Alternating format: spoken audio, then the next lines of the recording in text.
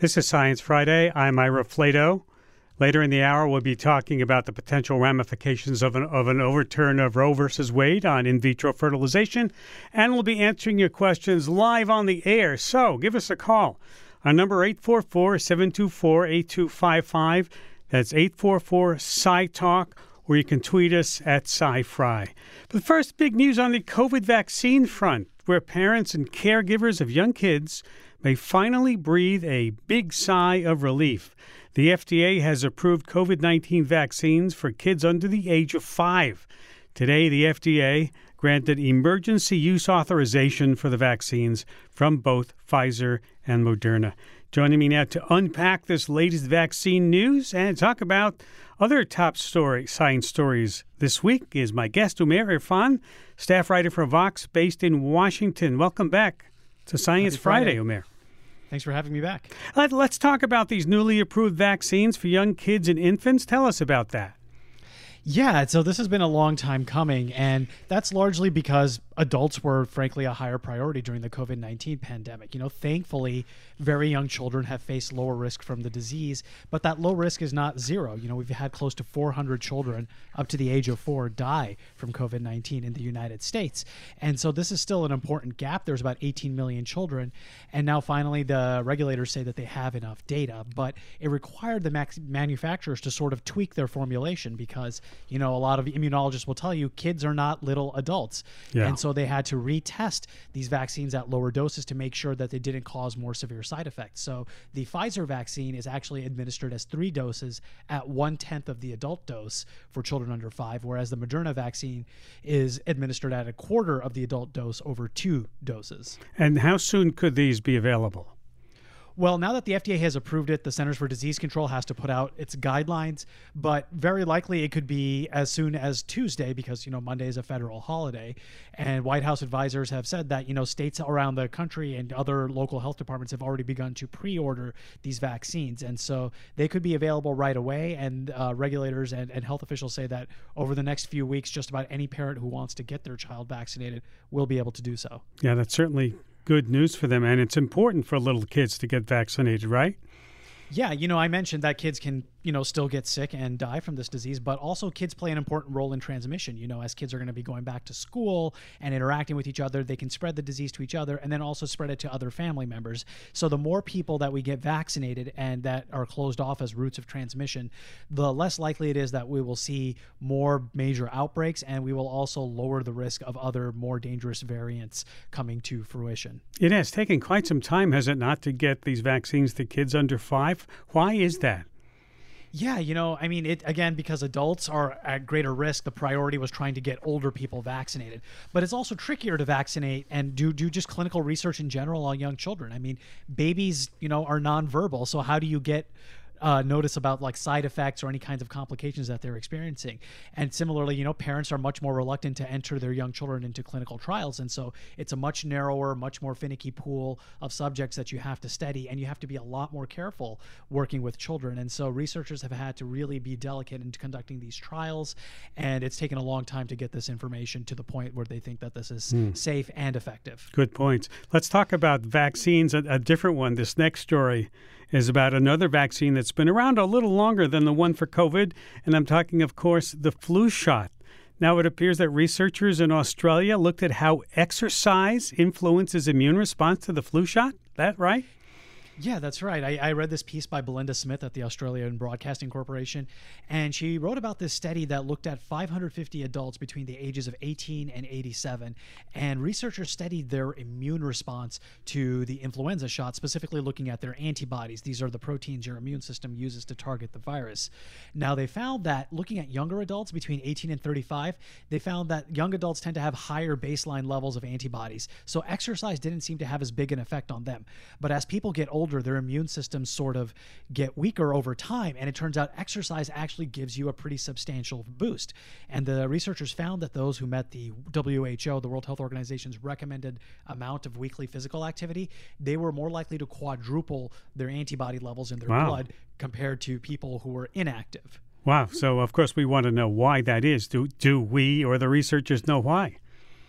No, and that's not quite clear yet. This is sort of an association study. We don't know what the mechanism is. It could be that, when your body is stressed by exercise, the tiny tears you get when you lift weights or the strain on your lungs from running, that might prime your body to be more ready to produce antibodies and other kinds of immune response. But it could also be that the kind of people that get more exercise are generally healthier to begin with and have a much more robust immune system. So that's going to take a while to tease out. But what they did find is that the type of exercise does matter. That strength and resistance training led to a higher immune response than, say, 45 minutes on an exercise bike. So this is just a general vote of confidence for getting a lot of exercise and its role in public health. Yeah.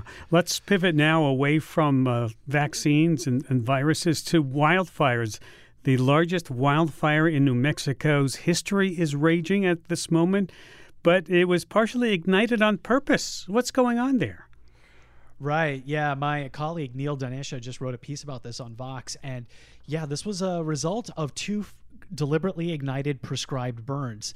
And these fires basically ran out of control. They merged and have converged to become the largest fire in New Mexico's history, larger than about 320,000 acres. But the logic there was that, by conducting these controlled burns, forest managers are hoping to reduce the risk of major dangerous wildfires because fires are, a natural part of the ecosystem. And as humans have suppressed them for generations, that's actually increased the risk of dangerous fires. And so the thinking is that by having these deliberate fires periodically, we can mitigate that risk over time. But the risk is not zero, even when you're doing these controlled burns. And as average temperatures rise, as drought conditions continue to be severe, there's a massive drought across the western United States, the window for conducting these burns safely is shrinking. And so there's sort of a tension here that we need fires to help mitigate the risk, but the opportunities we have for conducting them are also shrinking. Yeah, I imagine they'll be looking carefully into what happened. Yeah, the U.S. Forest Service put a pause on all prescribed burns right now, but other forest managers throughout the country are worried that we're going to miss the opportunity to conduct controlled burns in other parts of the country where the risks may be lower and the benefits may be larger. So there's a huge trade-off here. Yeah, they're not thinking of doing away with the burns, but how to do them more carefully, or what happened here. Yeah, exactly. And so they're talking to local officials, and one of the more interesting developments we've seen is the use of indigenous burning practices. So the Native Americans who've lived in these areas have often conducted prescribed burns on their own for cultural reasons.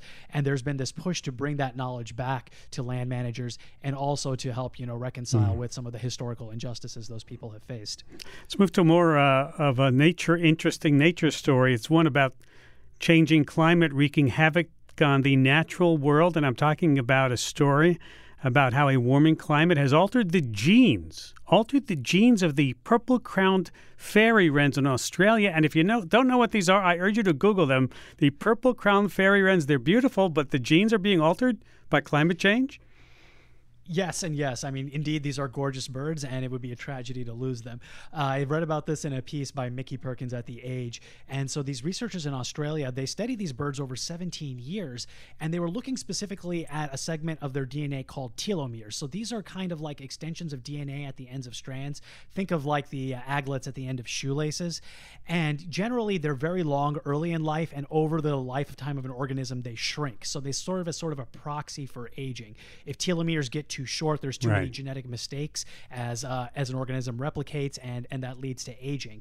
But what these researchers found is that periods of hot, dry weather led these birds to be born with much shorter telomeres. So effectively, they were genetically aging at a much faster pace. Wow. And now researchers project that as average temperatures continue to rise and as parts of the world become more arid, this will start to have a genetic, consequence in this bird population and lead to more declines. That's really interesting. Sort of an epigenetic thing going on there. Okay, I want to see if I can get to our last story, and maybe a bonus one we can throw in before we run out of time, because this is a bit of a wild ride. A Google engineer believes that the AI chat bot Lambda is sentient. What's going on there?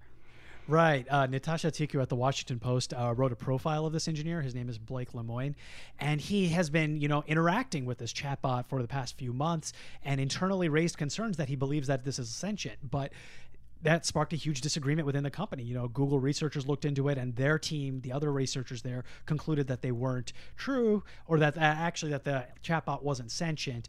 And because of that disagreement, they put Lemoine on paid administrative leave, and then he decided to go public with this information and try to raise this alarm bell to the general public to say that, essentially we may have something that may be conscious in a way that we may have never created before. And many other researchers are wading into this, right? Into the debate.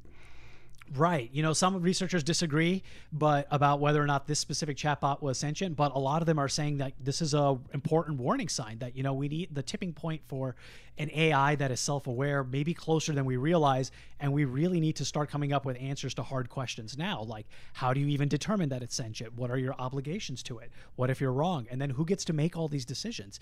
Is this a product? If something is alive of a private company like Google, does the public have an interest in keeping something like this going? I mean, it's hard to say, but we need to answer them now. But and putting the kibosh on talking about it, I thought that was very unusual, because I think if a tenured professor at a university had said this, we'd still be talking about it.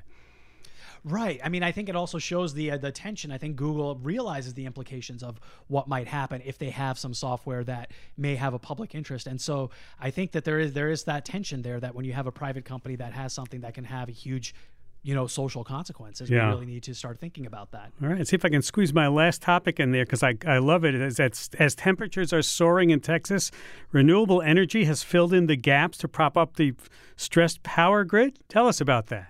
Yeah, this is particularly true in Texas, which you may know has a sort of an isolated grid from the rest of the country. So they really need to generate all their old power that they need. And you may remember the blackouts we had last year. And so people were worried that would happen this summer because there was a lot of outages on the grid, and that this summer was supposed to be really hot. But even though Texas faced a heat wave this week and record power demand, it turns out renewable energy actually came to the rescue. So this Sunday, which had a record heat energy demand, renewable energy, wind and solar, provided close to 40% of the electricity on Texas's power grid.